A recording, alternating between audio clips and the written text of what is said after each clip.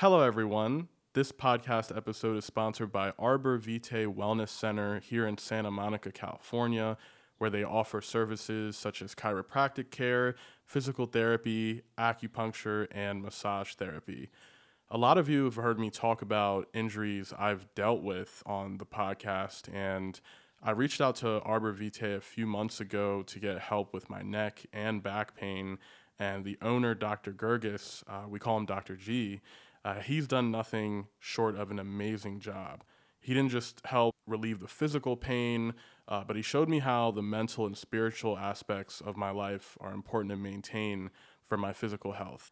A lot of you guys that listen to the podcast are musicians, athletes, or dancers, and we regularly get aches and pains, and it's so important to get help from somewhere like Arbor Vitae that takes the time to understand our demanding lifestyles. And I mean, no matter what you do, we're all spending time sitting down every day. You know, we're on our computers, we're driving and whatnot. So if you just want to feel better in general, Arbor Vitae Wellness Center is the place for you. All right, let's get this episode started.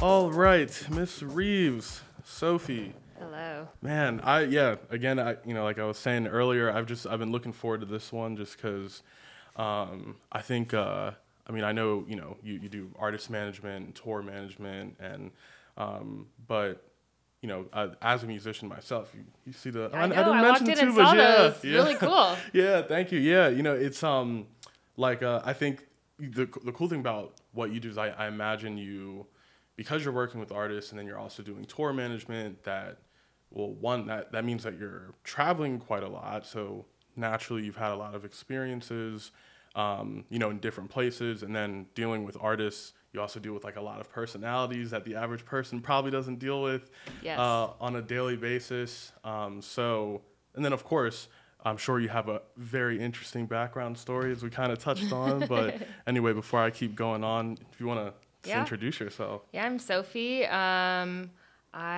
am very passionate about everything I do. I don't like to mold myself to just one thing.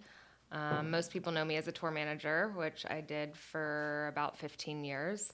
Once COVID hit, I have switched over fully to executive producing events, which I'm enjoying, not living out of a suitcase and traveling all over the world. Yeah. I'm just me. Yeah. Yeah. And, so like which by the way, just since it's starting off, I just want to brag a little bit and say this is the first podcast that you've ever said yes to and that you've ever done. Yes. So I just wanted to first one. Get the little brag out the way, but excited to be here. Yes. And I think when I emailed you and then we talked, I think of course, everyone always wants to is always interested in like the artist path, and I think for me, I've always been interested in like all the executives and people in the business that you never hear about, you never really see their face, but that's where that's where things are happening, that's where the money's flowing, that's everything. Yeah. So for me, it's I think takes a village. Yeah, exactly. Because like recently, I've just been looking at.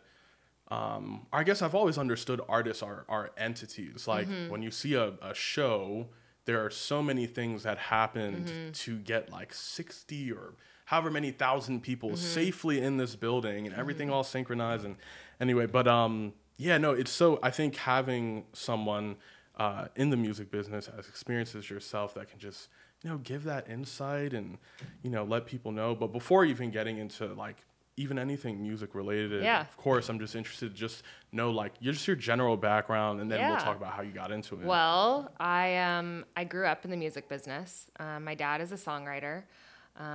He was very successful in the 70s with a couple big hits. He wrote All I Ever Need Is You by Sonny and Cher.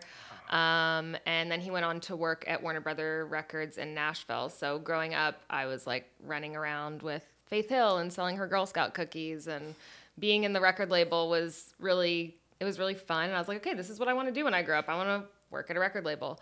There was a brief moment when I was like 14 to 16, me and one of my girlfriends at the time were like writing songs, and I was like, I'm going to be a singer one day. And I learned how to play drums and flute and guitar, piano. I was like, this is like, maybe I want to be an artist. And we actually won an open mic night. My mom is also a songwriter. And so I kind of had it, you know, as a child when you're going through becoming a teenager, which I never want to be a teenager again, but there's a lot of angst and feelings. And so I used writing and songwriting and music as my outlet.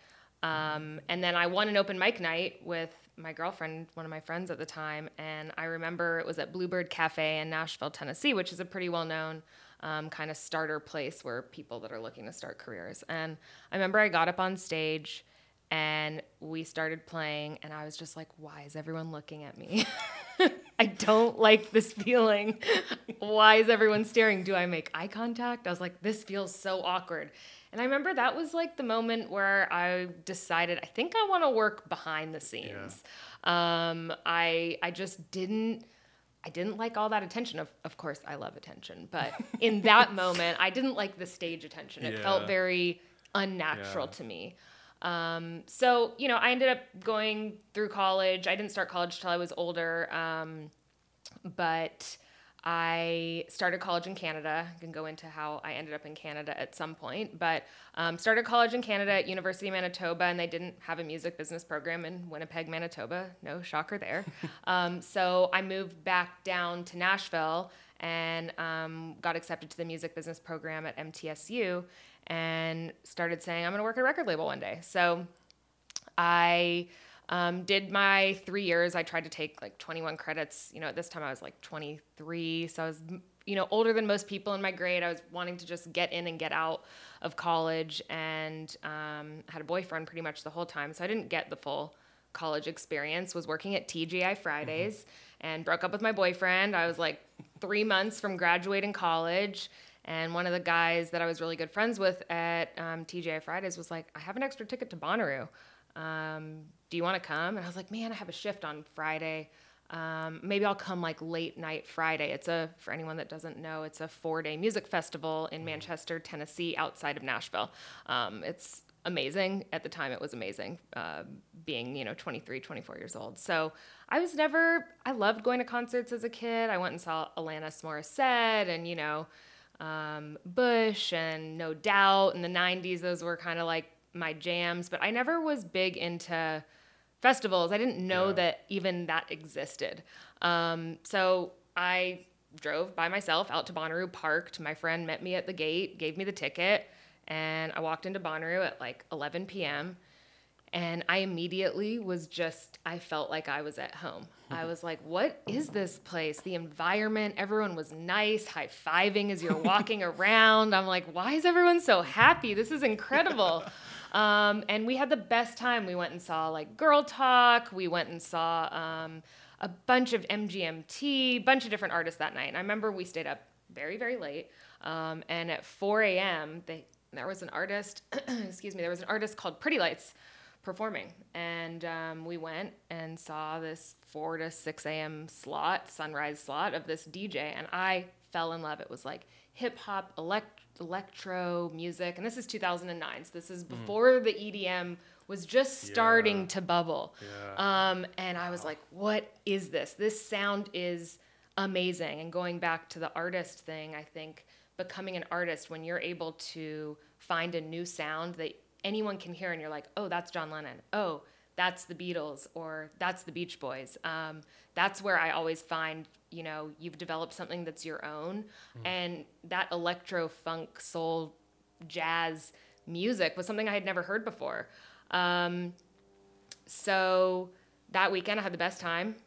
Went back. I was at the time doing my TGI Fridays and an internship at Capitol Records in the promotion and publicity department. I was literally like clipping articles out of a newspaper. And And I emailed Pretty Lights on MySpace. That dates myself a bit. That's how I found him. But I went on MySpace and I sent him an email. I was just like, hey, I'm Sophie. I'm about to graduate with a music business major and I want to work for you. I think actually I recently went and looked at the email and I think it's like 8 paragraphs long and unbelievably embarrassing. And I was like so desperate. I was just like, I'll do anything for you. I'll sweep your floors. Like, please give me a job. And he wrote me back like 3 days later and I couldn't believe it. Wow. And at the time, you know, he was a smaller artist. He was like doing tweener sets for Fish and STS9. If anyone's a jam band fan, they'll know those bands. But he hadn't really, you know, he had a manager, but hadn't really hit like major success yet. And so we emailed back and forth a bit and I lost contact a little bit because, you know, he wasn't responding. He was doing shows. So I just showed up to a show one day. I bought a ticket, didn't ask to buy the ticket, just bought the ticket, showed up. And the show was so small. It was like maybe 500 people where the stage was in the corner of the room and there wasn't even a back of house. You just had to walk off the stage and then your green room was somewhere else. So I waited till the concert was over and I went right up as he was walking off and I was like, hey, it's Sophie. It's the girl that's been emailing you. And he was like, oh, hey. And by the way, Pretty Lights is 6'9". I'm like maybe 5'4" on a good day. So he was towering over me and I was like, I really would love to like talk more about this opportunity and I'd love to work with you. And he was like, okay, well, let me get your number. And I just signed with a booking agent, Hunter Williams, and let me talk to my agent on Monday and call me on Tuesday. So Monday rolled around and he actually called me that Monday and he said, hey, I talked to my agent. We're doing our first 5-day tour in an SUV and a box truck. And we need someone to just come help and sell merch and drive the car and like, you know, just help all around. Like, do you want to come? I was like, yes. He's like, I think we can pay you, you know, $200. And I was like, I'm in. I'll do it. And that was kind of the beginning of it. I went on the tour. I was making turkey sandwiches. I was going above what was asked of me and like trying to provide help where I could. I didn't drink. I was driving the van. I was doing anything I could. And I remember one day we were driving from like Tuscaloosa to another city and I kind of finally got to take a nap in the back of the van. And I could hear the guys. It was like at the time Pretty Lights, and then we had like a front of house tour manager, a lighting guy, and like maybe one more person. And I remember they were talking about me and they're like, Sophie's doing a really great job. Like, what do you think? Should she come do this Colorado run with us and like bring her out to Denver? And I remember like pretending to be asleep and like so excited inside that, wow, I'm doing a good job. Okay, this is happening.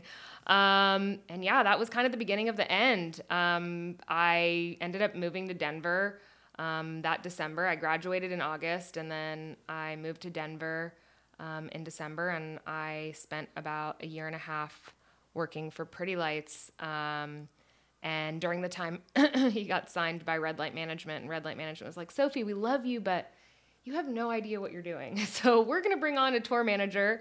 His name is Scott Cadwallader, and he kind of mentored me for 3 months. They were like, you're still going to tour manage, but he's going to come and just kind of teach you. And he was a, you know, veteran, had been touring for already 20 years, and he taught me everything on like not to use a white piece of paper on a white wall with the day sheet, use an orange piece of paper on the white wall so people see it. And, you know, you're supposed to send advance emails and follow up the night before. So that opportunity was amazing because once he finished the 3-month kind of stint with us, he ended up asking me to come and fill in for a job on Foster the People in Europe. And he was like, I think it'd be really great for you to get some experience over in Europe. And so I went and did the Foster the People job in Europe.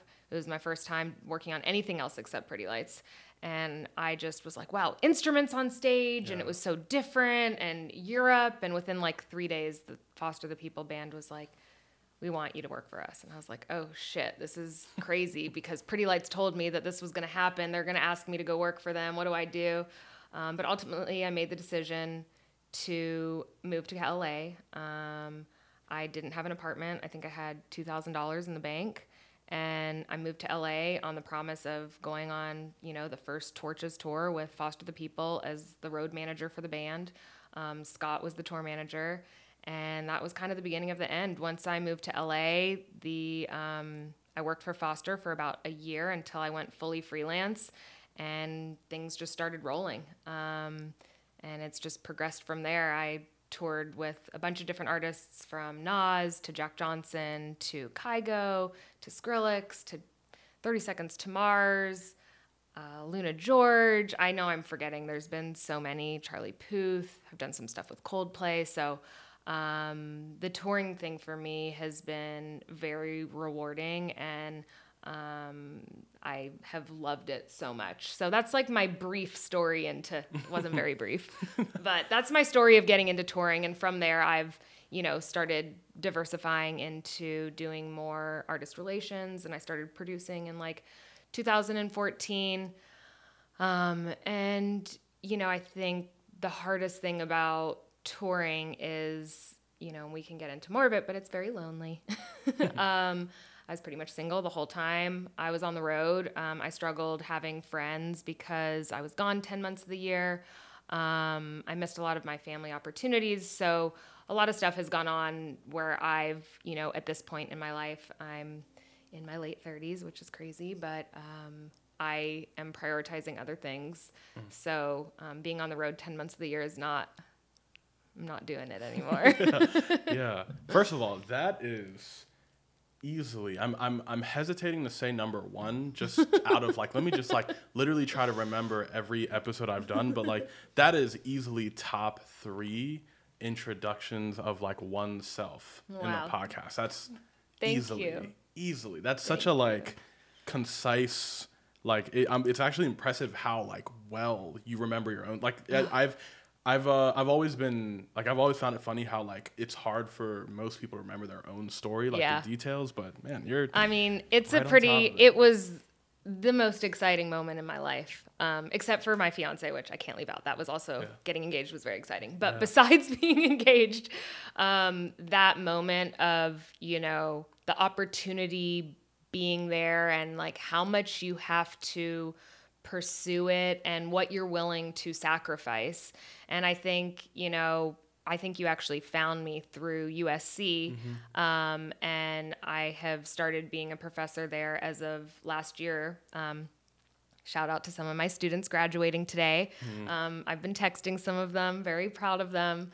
But it's been incredible to almost ignite the flame that I felt when I first got into the industry. And I think that, you get very jaded. I'm behind the scenes. I'm running into Ringo Starr. How many times have I mentioned the Beatles? I'm a big Beatles fan. But you run into so many people, and it's, I get invited. I had free tickets to go to Coachella, and it's like, I don't even want to go. I'm like, do I have to? It's work for me. So teaching has been something that I am able to kind of live my life through their eyes again. And it has made me look at my work and my jobs and what's important to me in that fresh light of how it felt. So in remembering my story, I think I give a lot of credit to the students because I share my experience with them. It's been a lot of blood, sweat, and tears of working. And, it's funny because the class is called DIY Touring. And it's a class for USC students that are musicians and artists that once they graduate, what do? How do you talk to a sound engineer at a club? How do you get a venue booked? How do you call them? What do you say? How many times is it appropriate to follow up? And all of that and teaching has just been, I love it so much. Yeah. It's really fun. Wow, there's so much to respond to in that one. I will say, first, being the nice guy that I am, the next time you are burdened with Coachella tickets or any other content, I will relieve you of that stress and thanks. And then it's this is so cool because that last part you said of the DIY class, that is, it's so important because I realized in my own musical life that like just due to how I've lived life outside of music and things I've just like had to do just to like hustle, that I naturally had some of those skills in terms of like, I mean, like outside of working on, like you realize you get to a point in your craft where you realize like, oh shit, like the craft isn't the biggest obstacle anymore. It's like, it's building the infrastructure around like just everything that I'm doing and my talents. So I think like, you know, reaching out to people and the subtleties behind it, like you said, like when it's appropriate to follow up and all this stuff, like, because for so many, you know, especially kids in academia, I think it's so tough because when you're trained to follow the rules for so long and then like out of nowhere now it's like, oh, well now go out there and like ask the world of this and like be savvy in this and that. Like I just think that your class is extremely relevant relevant. Like what I think is one of the biggest issues is that like there's doing music and then there's like building infrastructure around it. 100%. And I mean, we just finished class a week ago and I was like, so what was the most useful out of the class? They were like, the budget. We didn't realize how much money it costs. I was like, I know. I give them money and like the final project, they have like a certain amount of money and they have to go and do a 10-day tour. And I give them like $6,500 and it's DIY touring. So you're, and I don't physically give them the money, but I, you know, give them a scenario that they have to build the tour around. And they struggle to make money, if not be negative out of the experience. And this is, you know, DIY, 3 or 4 people just trying to do a Southern California tour. And I mean, I tell all the students, even if you are an artist and you don't want to do the business side, you need to have that basis of understanding so that when you have a manager or a booking agent or someone's putting a contract in front of you, you have some knowledge and experience to speak to instead of just signing your potential career if you blow up away. So I give them a lot of realities, but it's funny because it's a DIY touring class and, you know, some of the students, it's a newer class. So some of them want to be tour managers that are in the class. And I'm like, guys, no, do not do it. I'm like, if you want to be an artist, I support it. I'm like, do not become a tour manager. And they're like, my fiance is like, Sophie, you're teaching a touring class. Like, why are you telling your students not to be tour managers? And I'm like, man, I struggled, you know? And I think that's the part where it was really crazy when COVID hit because, you know, for all touring professionals, we were just like, what the fuck do we do now? Like, you know, and we actually started an amazing group chat. It's me and like 27 other tour managers.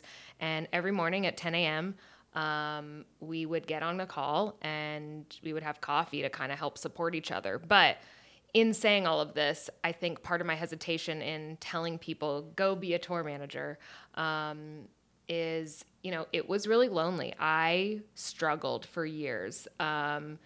It is hard to get out of. And the money is good and the daily hits of endorphins as being an artist, you feel that accomplishment of going on stage and you walk off and it's like, okay, I accomplished it. Check, we did it. And it's like a daily thing that you almost get like addicted to. It's like, I need that energy and that push. And, you know, I already have arthritis because I've overused my body.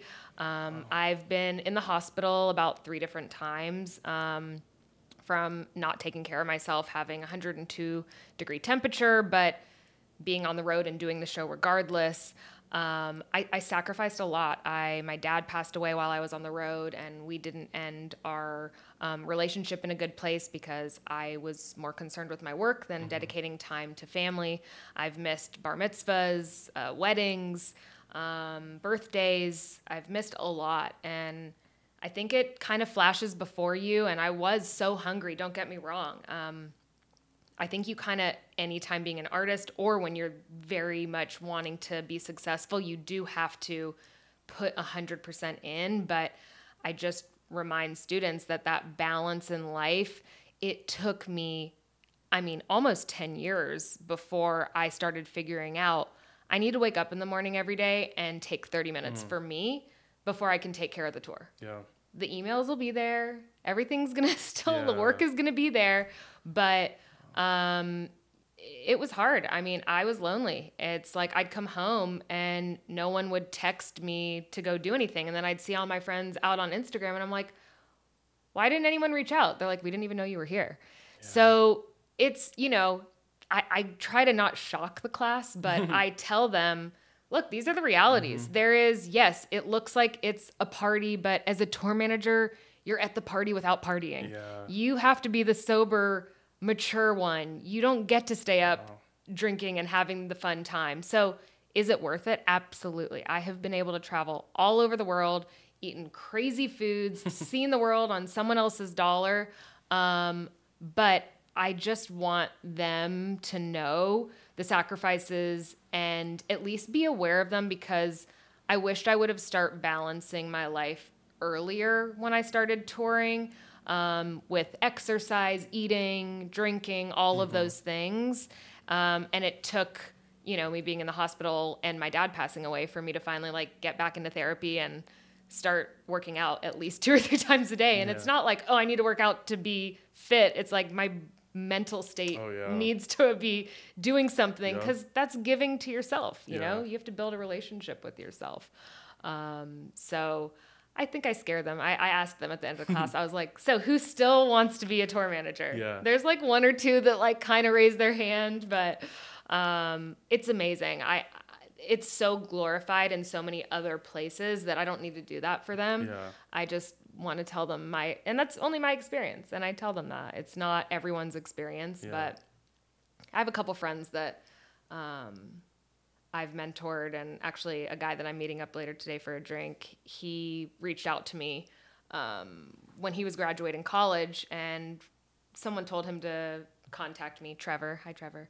And he basically was like, I want to be a tour manager. And I was like, don't do it. Like, go into artist management. Do something, like diversify. If you're going to do touring and something else. And I think he's 10 years in and he can't get off the road.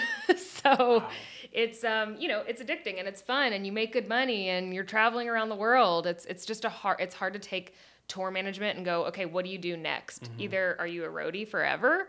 Like, how do you start turning that into a job where you get to have your nights to yourself and can build a family if you want, or have some time for yourself. So, yeah.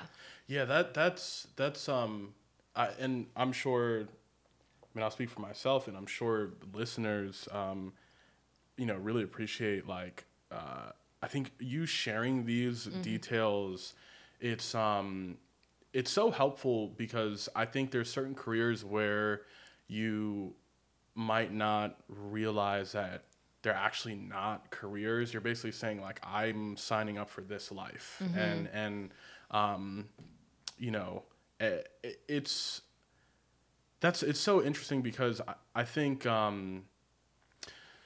with tours too, when everyone thinks of a tour, you're thinking of how, like, you're only ever thinking of, like, how everyone is enjoying themselves, and, like, just, you know, you're either thinking about the artists themselves or the fan experience. Yeah. And they're not thinking about the moldy shower you have to get in the venue. Holy shit. Yeah, no. That shit is real. It's so gross. Yeah. I remember getting in the showers and I'm like, okay, how do I not let the shower curtain with mold touch me? I'm like, I think I'm just going to stay dirty. It's so insane. Gross. Yeah. You know, if you've toured. Yeah, no, it's because you're at the mercy of anything around you. And it's just, food, include just everything. Oh my gosh, like, you're, all of you know, and I mean, I guess some of the perks, you get really good at traveling. You get really good at, like, just. I have a lot of air miles. Yeah, exactly. You know, but that's so it's so cool that, like, you know, those jobs where somehow you're aware that, like, you're not able to live your fullest personal life, yet they're so addicting that, like, it's hard to walk away from, even when you know that, like, in some ways it's just downright, like, harmful. So that's just got to be, like, were there any and you know, obviously, well, because I definitely want to learn more about other things you've done within music, but still within like the tour, was there any towards the end of you like doing that, I guess, full time, were there any specific moments where you were just like, damn, all right, this is either ending now or just sometime soon, but like what was there like maybe like an initial moment where you're just like, okay, this has to like, I tried to start getting off the road when I turned 30. So I had been only touring for 7 years at that point. And it had already, again, like the loneliness for me. And, we can talk about other portions of my life, but I, growing up, dealt with depression and, I've been able personally to manage it with exercise and healthy eating and therapy, but it got so lonely that I just at 30 I was like, this is not working for me. It's not worth everything that I'm putting in. Like something has to change. And I actually took a full-time job.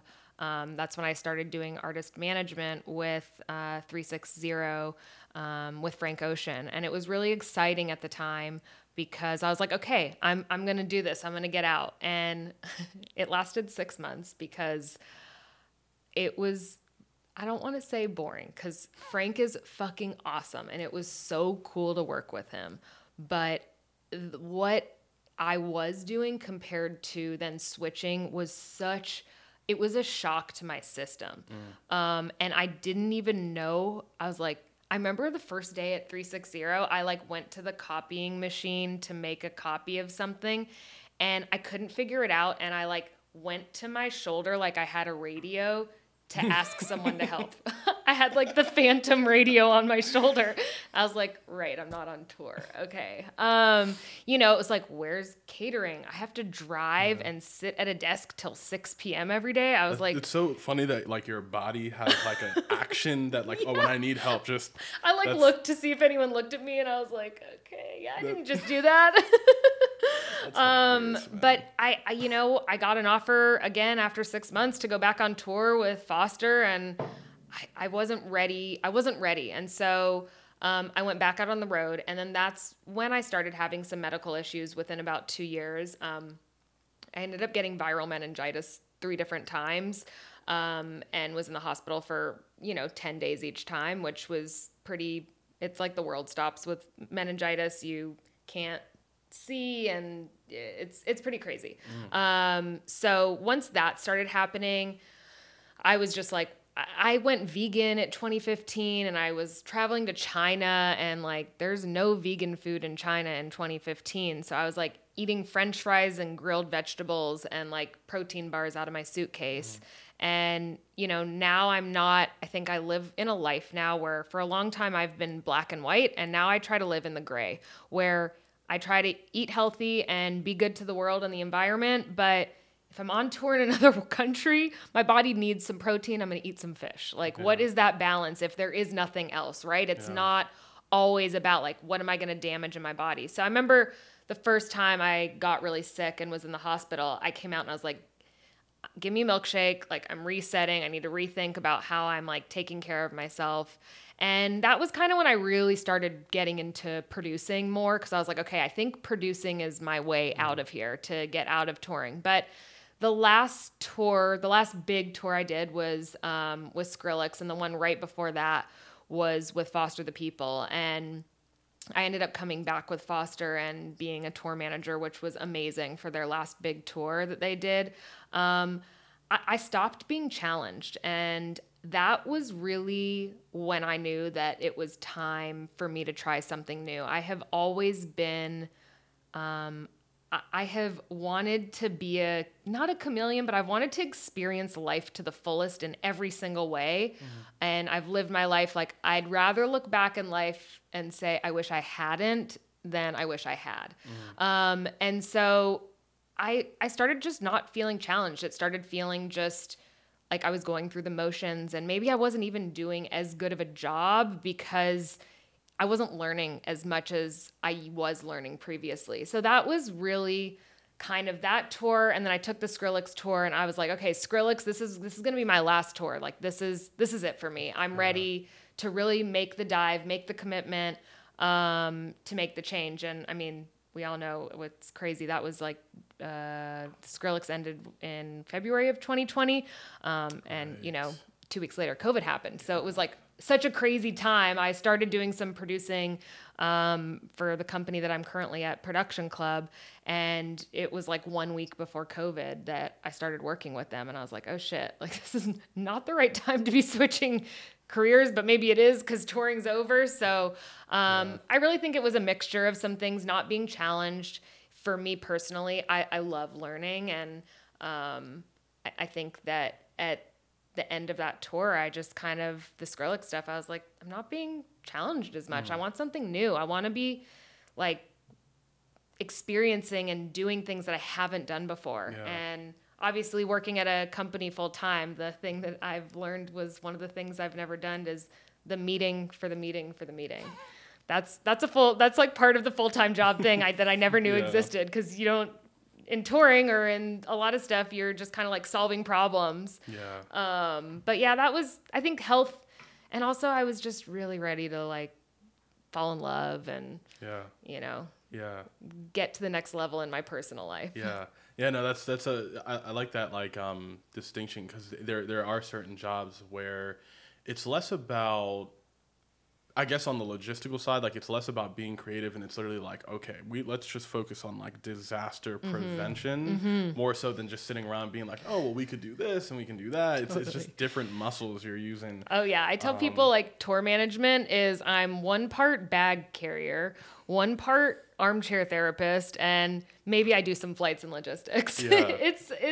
It's a very weird, tour management is big about personality. Your personality has to match the band, and it is not just, oh, I got to book some flights and do some things. It's like, you know, you got to be there to help the people and deal with conflict. And, you know, I mean, alcoholism is a real thing on the road. Like a lot of roadies drink way too much and have some issues with it, because it's just there. It's free. It's always around. You're at a party every single day. It's a very easy thing to fall into. So you have to be very multidisciplinary as a tour manager. And I want to get that personality aspect that you mentioned in terms of being in this field and doing it successfully. I want to get back to, but I'm interested in terms of the production that you're doing now. What type of work is that? So right now I work as an executive producer at Production Club. It's been amazing. I've been there for 2 years, and we produce live events, everything from A to Z. So a lot of what I do right now is managing a group of people who we come up with the creative concept, we do the visuals, we have architects, we have 3D modelers. And, you know, we have a client that'll come to us and say, we want to create this thing. One of the things we did recently was the player introductions for the Super Bowl. And that was so fun. It's I love those. Yeah. It's basically, we did like the trusses and these carts that come out onto the field. And we did it for the LA Rams as well. But, you know, we come up with the renders and the ideas and we present it to the client, and then we do all of the fabrication and all of building it and coming up with the story behind it and what is the feasibility and how does it work and how do we get them there and how do you manage it and take care of it. So I did a lot of that, and then I was doing a little bit of side work, which I'm not doing as much anymore, but I produced the 2 recent Kanye shows, the Larry Hoover event, and I also produced the one in February. So those were insane because we had like an 18-day lead time for the Larry Hoover event. So if anyone's familiar with that show, it was insane production to complete in 18 days.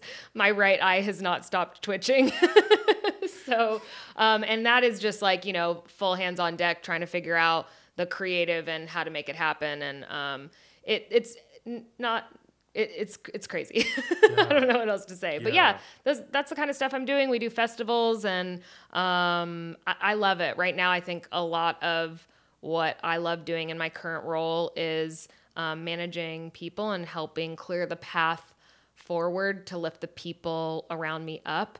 I think that spills over a bit from the teaching stuff I'm doing right now and mentoring. It's so rewarding, helping people figure out what they want to do with their lives. I didn't really have a lot of that when I first started in my career. So I feel like I want to give back to the next generation and make it, at the end of the day, it's a bit of a disservice by not having some of the information. And I remember being like, why will no one share their budget with me for a tour?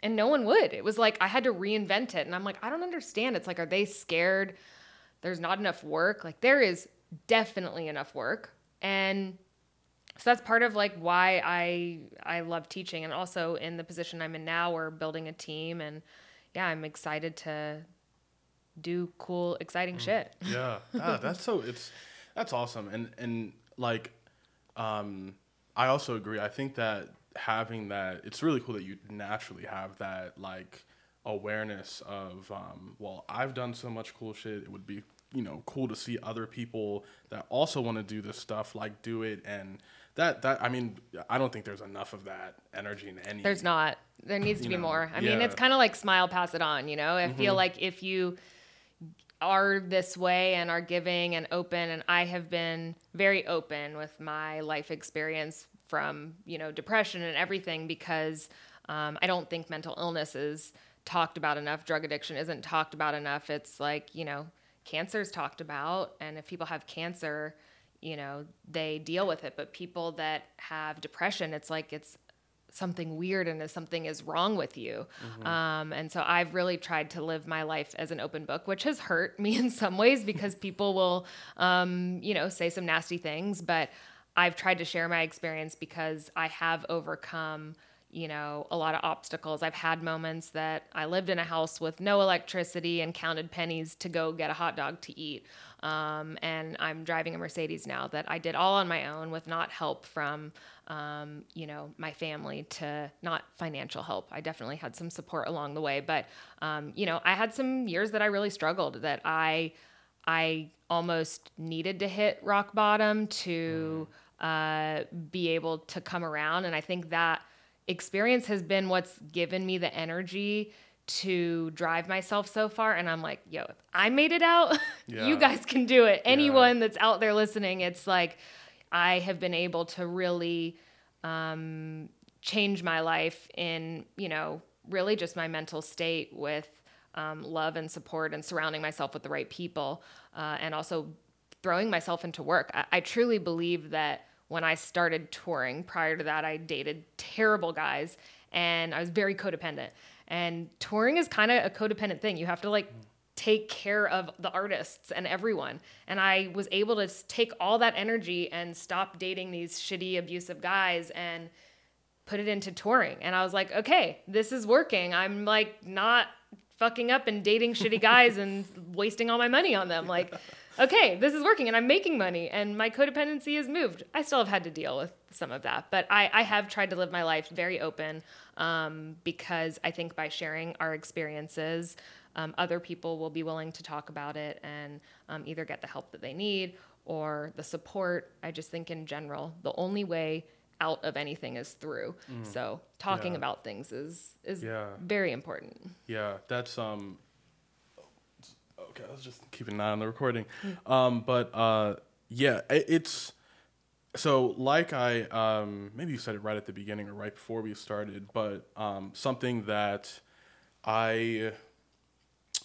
has been on my mind for especially the last couple years, in talking to so many successful people at the top of many different fields here on the podcast, is realizing that this journey of there's so many people that are lucky enough to have the intangibles, to just happen to have the intangibles that helps them, that pairs well with their skill set in order to immediately be able to maneuver well in their world. And especially in music, I've always just been like, what is, of course, part of having those intangibles is because you probably didn't have a choice to develop them. Probably came out of survival. 100%. So it's like, damn, like what is the crash course of like, for what is probably, you know, let's say the average USC student has probably endured like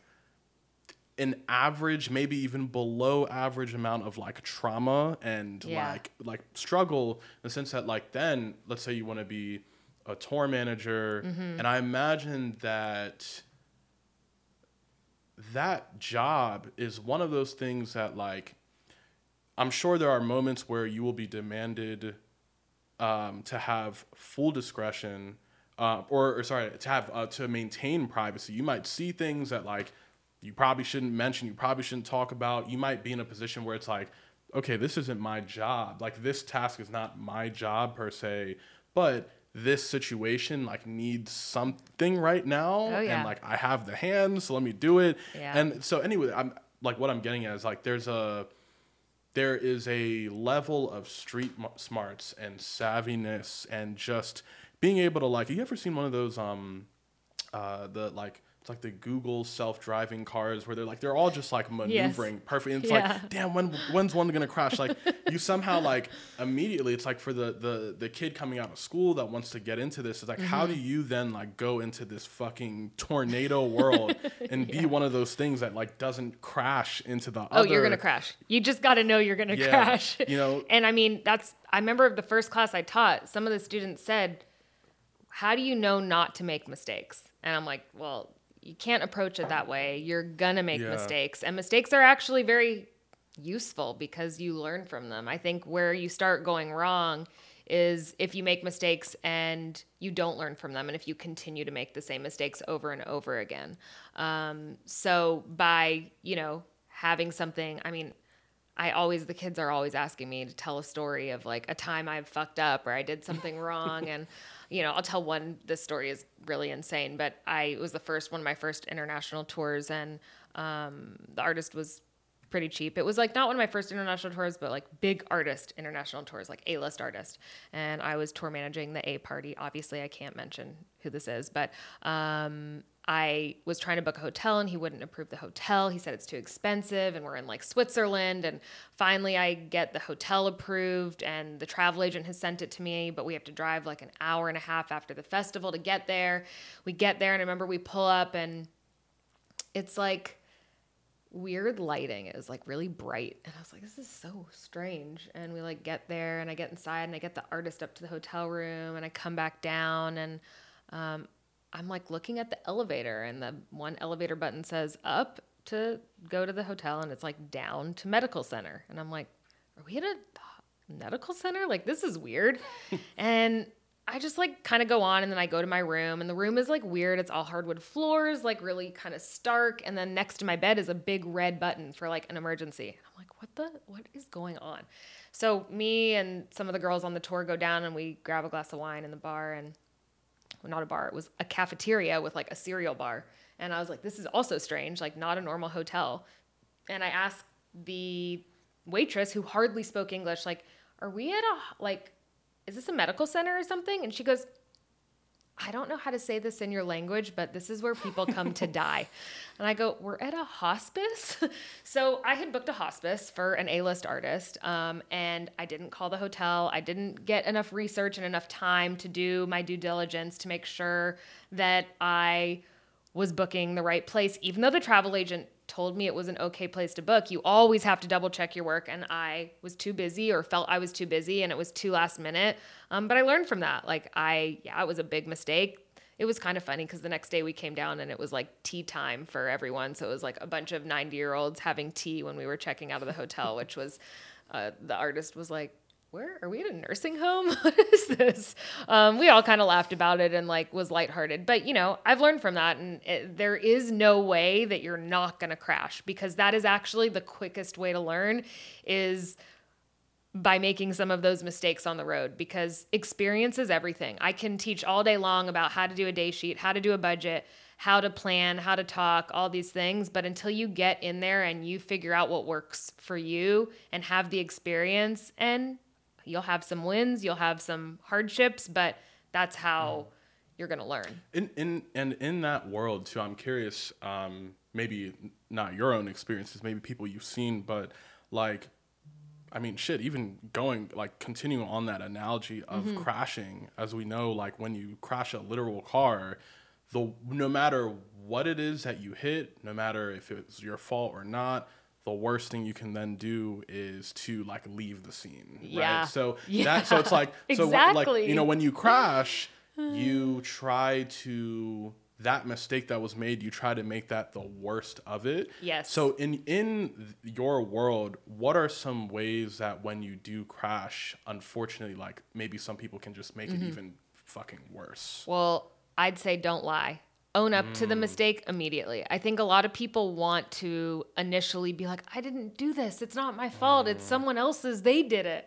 Sometimes even when I know I wasn't the one at fault, I'm just like, I get it. I made a mistake. I could have been better about asking the questions or doing the thing. And taking ownership of something, it goes so far because we're human. It's okay to make mistakes, And I think that's one of the biggest things is like take ownership, own up to it, and figure out and verbalize how you would have done it different. So not just like, yeah, I know I fucked up. It's like, okay, I fucked up and I can see that because I didn't call the hotel and follow up, that is why we are in this situation. So it's like you've learned from it and you're expressing what you've learned from it. But I think that's one of the biggest ones. And the other one is just, making it over and over again. I mean, that's the definition of insanity, doing the same thing over and over again, expecting a different result. But you're going to crash and just try not to get in a deadly car accident. Yeah. See, that's one of those, that's an example of where my head goes to like, see, how do you teach that? Like, how do you teach when, because like, I can tell just from talking to you that like your like situational social IQ is very high. And it's like, you just know what the fuck is like going on in a room. Right. And that being said, like, because you have to be so. It's taken me 38 years to get there. I mean, but it's so cool because you have to be so self-aware and situationally aware to know those very specific moments where you're like, okay, it is best to simply put out the fire rather than establishing who started it. Just knowing those moments. Yeah, move forward, let's not look back. I think, you can go, okay, well, he said this, she did this. It's like, okay, we're here right now. Here's the issue. What do we need to do to move forward and get to what needs to happen? I mean, we've had situations, gear is stuck at the border and the show is in an hour. Like, what are you going to do?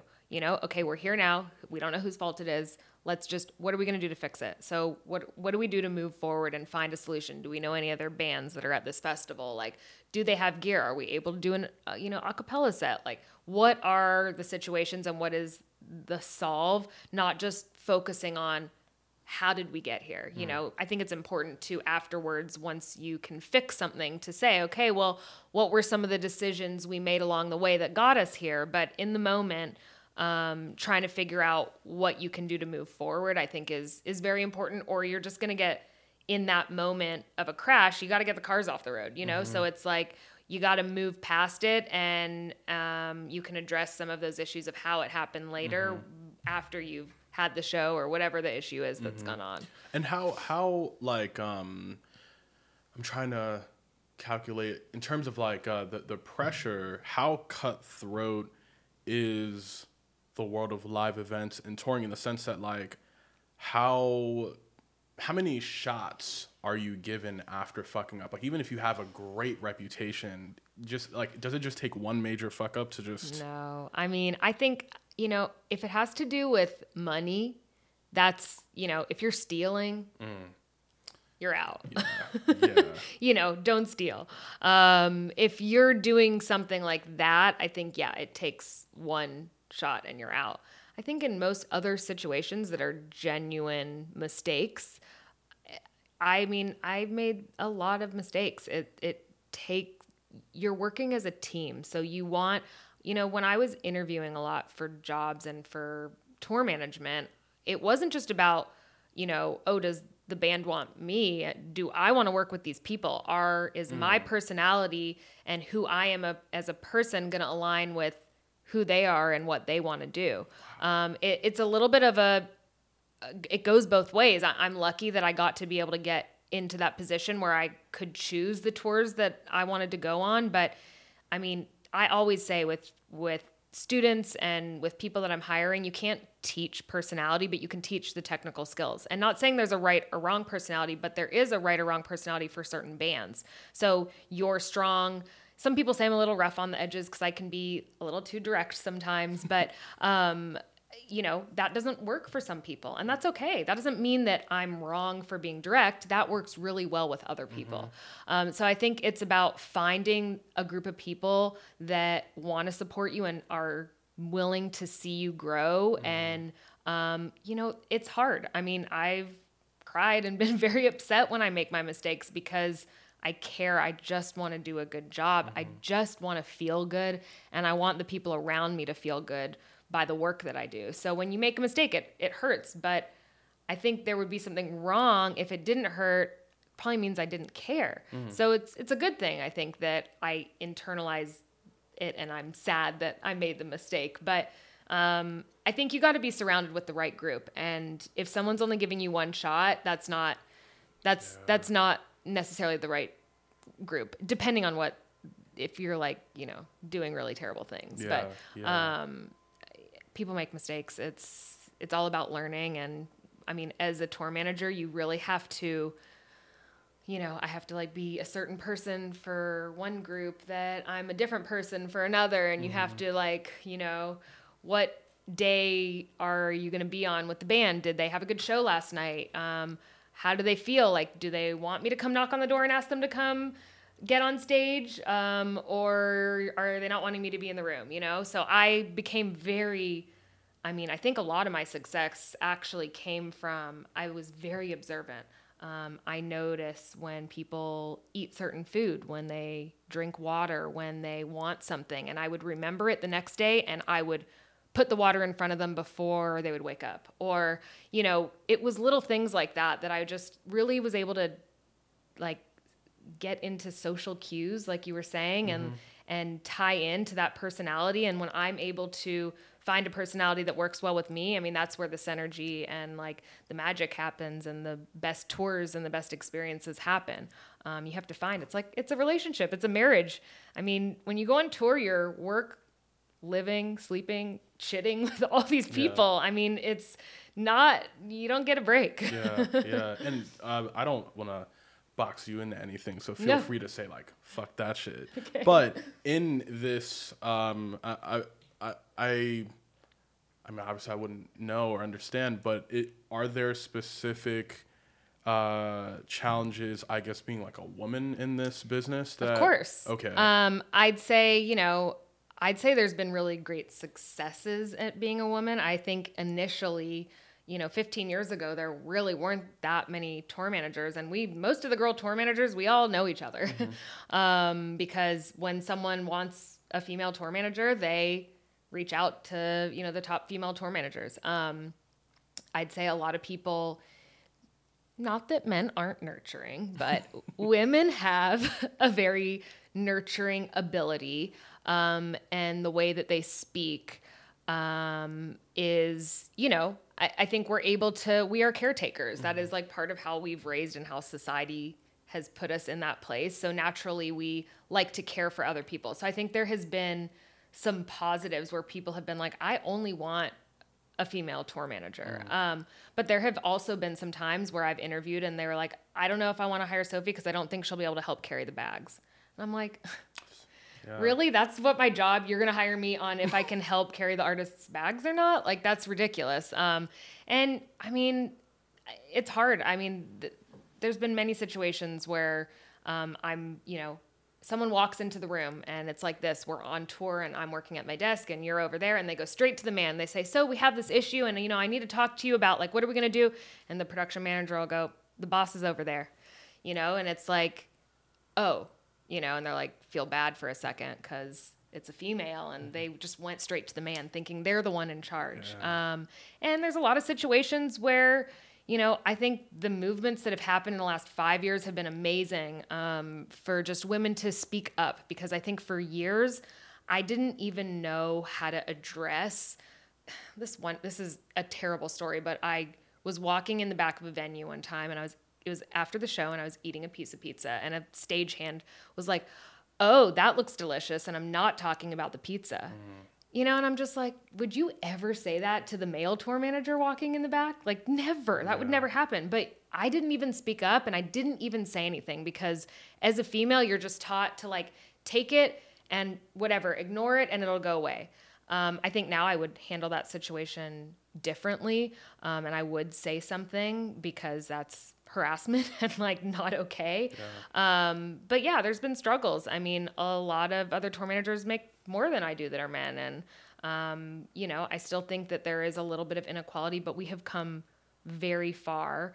And then obviously the hard parts are like the first tour with Pretty Lights. I was sharing a hotel room with 2 dudes. I had to share a bed with a guy, and I was like building a pillow wall between me and him. I remember every night, so, there's some stuff where it's like, okay, am I comfortable? I'm on a bus with 11 dudes and me. And like, I wake up every morning and seeing these hairy guys in their underwear roll out of bed. I'm like, whatever, you get kind of used to it. And the amount of swearing and burping and shitting and disgusting things that happen on buses, it's like I have had a lifetime full of it. I'll probably be great as a mom because nothing will faze me. But yeah, it's it has its challenges, but I really also think that where we're at now is it has almost more perks. People look to have a strong female be able to come, and I love being that role model. I think the students at USC have been like, there are not a lot of female professors, and we have just loved that somebody in production that's a female, and it's amazing to provide that role model to them, and also be like, you can do it. It's okay. Like, there are some challenges around it, but I wouldn't have changed anything. Yeah. Besides maybe talking back to that stupid guy. Yeah. Man, this is what's like just everything you're saying. And I don't even know if this is out there. If it is, it's not popular enough. But now, like, I want to like see a thing where we get like a bunch of like do like a documentary or something. Yes. Get like a bunch of tour managers, and like follow some like on their tours, like. And just like, because I don't think people get this. They don't. The problem is a lot of the artists don't want them to know the behind the scenes. Yeah. It's this weird, it's like the crew and what tour managers do is so important, but no one really knows.